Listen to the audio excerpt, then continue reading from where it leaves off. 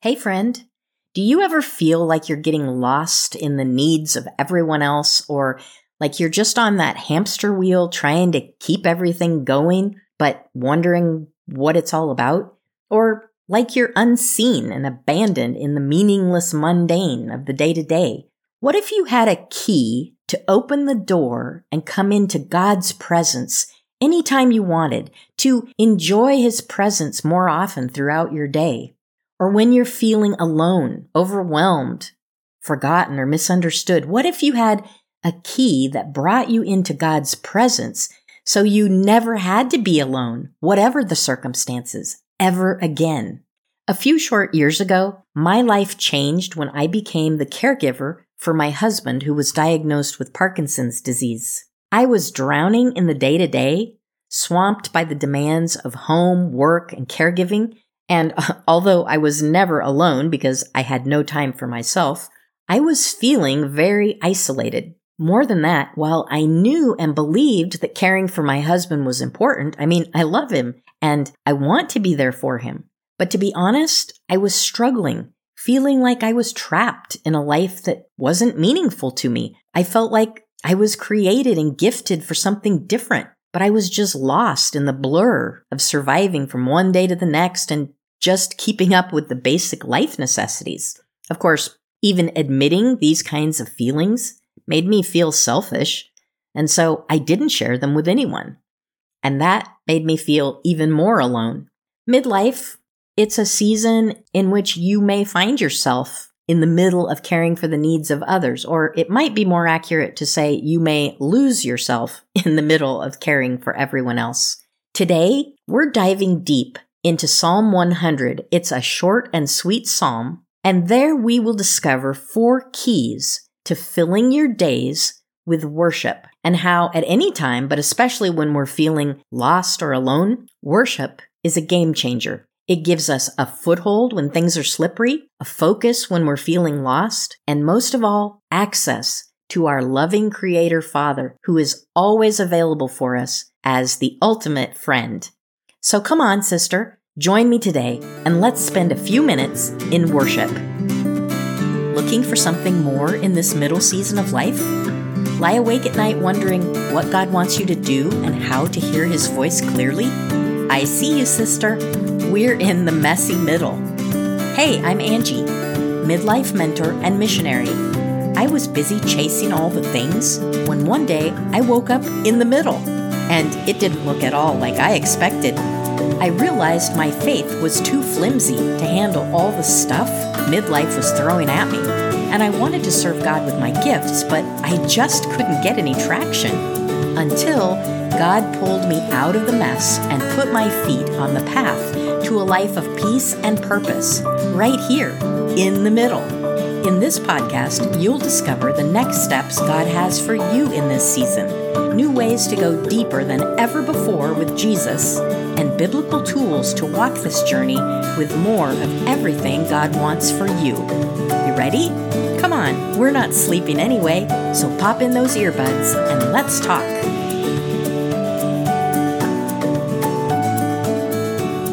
So we are diving deep into Psalm 100 today, and I'm going to just read it first. And this is a psalm for giving grateful praise. Shout for joy to the Lord, all the earth. Worship the Lord with gladness. Come before Him with joyful songs. Know that the Lord is God. It is He who made us, and we are His. We are His people, the sheep of His pasture. Enter His gates with thanksgiving and His courts with praise. Give thanks to Him and praise His name. For the Lord is good, and His love endures forever. His faithfulness continues through all generations. Amen. In this psalm, we will find 4 keys to filling our days, filling our life with worship. Key number 1 is right in verse number 1. Shout for joy to the Lord, all the earth. Key number 1 is you're called, I'm called, we're all called. This is an invitation to worship. Not only are we invited, but we can invite others to join worship as well, just as I'm inviting you. We are called to worship because we were created for worship. And in responding to the invitation to worship God, we are coming into harmony with the way God created us to live and be fulfilled. So this is part of your calling, sister. We are called to worship. And that brings us to key number 2. Worship is a way of life. Verse 2 says, worship the Lord with gladness. Now, the Hebrew word for worship, abad, means to work, to serve, to become a servant. Now, we don't often think of worship and being a servant as the same thing, but a servant is one who does what her master gives her to do, right? When I give myself completely to what God puts in front of me today, to where He places me today, I am worshiping. It makes me think of Paul's verse in Romans 12, verse 1, when he says, therefore, I urge you, brothers and sisters, in view of God's mercy, to offer your bodies as a living sacrifice, holy and pleasing to God. This is your true and proper worship, a living sacrifice. That's a whole life response. And this is truly the way to worship God. So that means worship is not limited to a special time. Certainly, we can have special times for worship, but it's more than that. Worship is woven into everything we do, not separating parts of our life. There is not a part of life that is more for God and a part that's less for God. That sacred secular idea. Everything is God's. Everything we do is worship. Just like Colossians 3 verses 17 and 23 tell us whatever we do, eating, drinking, working, it calls us to do it for God's glory, to do it in the name of Jesus. This is another way of calling us to worship as a way of life. So that means worship is also not limited to a special place. Although, again, certainly, we think of going to church and we worship there. This is true. This is correct. But it's also more than that. Your place of worship is where God has placed you today to serve your family, your clients or customers, your colleagues. This is your place of worship. I have my place of worship and you have yours. So worship and serve and offer yourself in all you do with gladness. When I began to understand this is why I say worship gives us a foothold, because that's what it gave to me. It helped me get a foothold on the meaning of everything I was doing. Instead of being lost in the mundane or the daily necessities, I began to see every task that I was doing as an act of worship. And that changed everything. That's like seeing worship and seeing your life from God's perspective. Everything you do is an act of worship. And you know what? In doing that, I began to find myself in the worship, no longer feeling lost or unseen because everything I was doing as worship. This takes us to key number 3. Worship focuses our faith on who God is and who we are in Him. Verse 3 says, know that the Lord is God. It is He who made us, and we are His. We are His people, the sheep of His pasture. Since I have been living in Romania, near our home, there are fields and hills, and they are always filled with shepherds and their sheep. And those shepherds take the sheep out of the fold every morning and lead them to good pasture. They bring them to fresh water. They take them back into the fold in the evening to be protected. But those sheep have never read a book about the shepherd that's leading them. They don't know facts about the shepherd. They live with him. They know how he cares for them. They know from experience they can trust him, and they know his voice. And that is the kind of relationship that Psalm 100 is speaking about in worship, this knowledge that isn't just intellectual, but it's like taste and see that the Lord is good, right? This is finding out by experience that God is who He is. And this verse tells us God is our creator. And we need to experience that reality of knowing that God knows me better than I know myself. Have you come to that place yet, sister, where you know that God knows you and that you are His that you are not without a loving Father? Whatever your earthly father was like, your heavenly Father loves you. You are not abandoned. You are not forgotten or unseen in any way. You have a place. You belong to Him in perfect love. Do you know whose you are? That is the call to worship that Psalm 100 is bringing us to here. Verse 5 echoes this theme, saying, "For the Lord is good, and His love endures forever. His faithfulness continues through all generations." This is the reason why we worship, isn't it? It's why we offer our living sacrifice, because of who God is and His incomparable love. Worship takes our eyes off of ourselves, except to see ourselves as God sees us, with His faithful, unselfish, unending love.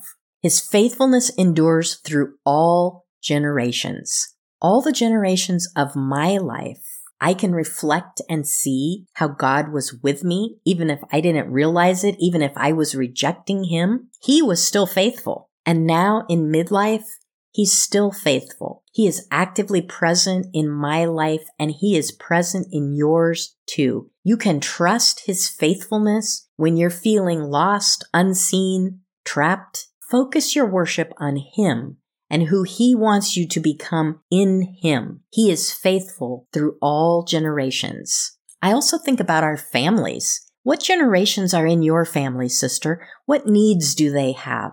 We can bring each generation to God in our worship, give them to Him. God is faithful and working in the lives of all the generations in our families.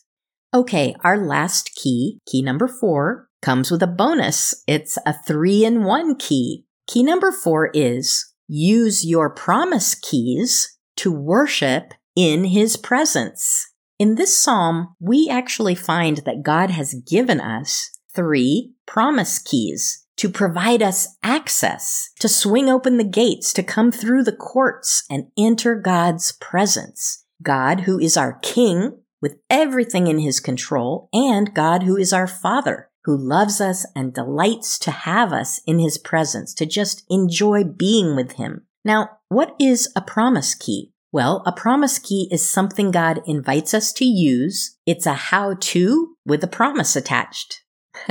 That's the way I like to see it. Look at verse 2.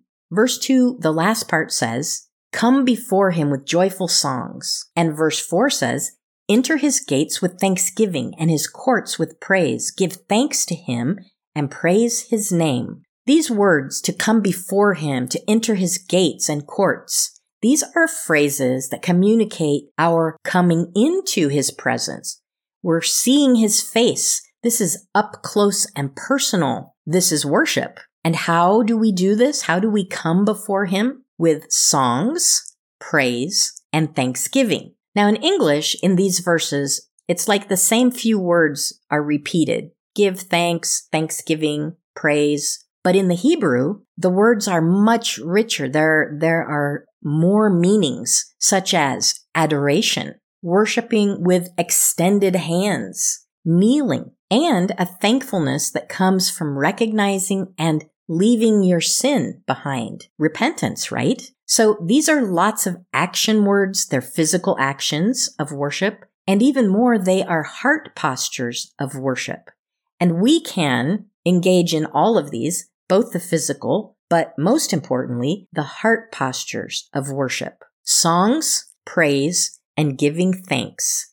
These are the how-tos for entering God's presence. But don't think of them as commands.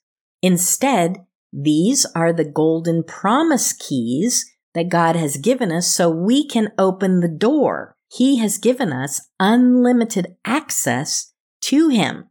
When I feel completely alone or unseen, the key of thankfulness opens the door and brings me into His presence. Now, I may not feel thankful, but turning that key in faith, that is expressing thankfulness. But now, what am I going to be thankful for if everything's falling apart or I am just in complete despair? Remember our reasons for worship? I take my eyes off of myself and I thank God for who He is. I focus on who He is and His love for me. And that promise key opens the door, and I am brought into His presence, sister. That's the promise. The promise is you are brought before Him. You will see His face when you sing for Him with joy. Now, you can sing out loud. You can sing in your heart. You can write a song, but express that song of joy. And the promise is you are brought into His presence. You've opened the door. You are coming into His courts. You're coming before Him to see Him. When you praise Him, that's the promise. Use your promise keys to enter His presence, and you will know that you are never unseen or alone, sister. So this is Psalm 100 with 4 keys to living a worship-filled life. That is filling our days with worship. This fulfills our calling in Christ. It gives us a foothold, giving us meaning and purpose. It directs our focus where it needs to be on our Heavenly Father. And it offers us unlimited access to our loving Heavenly Father. So key number 1, you're created and called to worship. Key number 2, worship is a way of life. Key number 3, worship focuses on who God is and who we are in Him. And key number 4, use your promise keys to worship anytime in His presence. I pray this blesses you today, sister, and I pray that you will experience the joy of filling your days with worship. Real quick before you go, if this podcast blessed you in some way, I would so appreciate it if you would share it with another sister in the middle. And the number one way you can bless me is to leave a written review for the show over on Apple Podcasts. I read each review. I love knowing what's touched you, and I get inspired hearing from you. You can also send me a DM and let me know how I can pray for you, or give me an idea of what you would like me to talk about on the show. I'll meet you back here, same time next week. Until then, walk in God's grace and peace.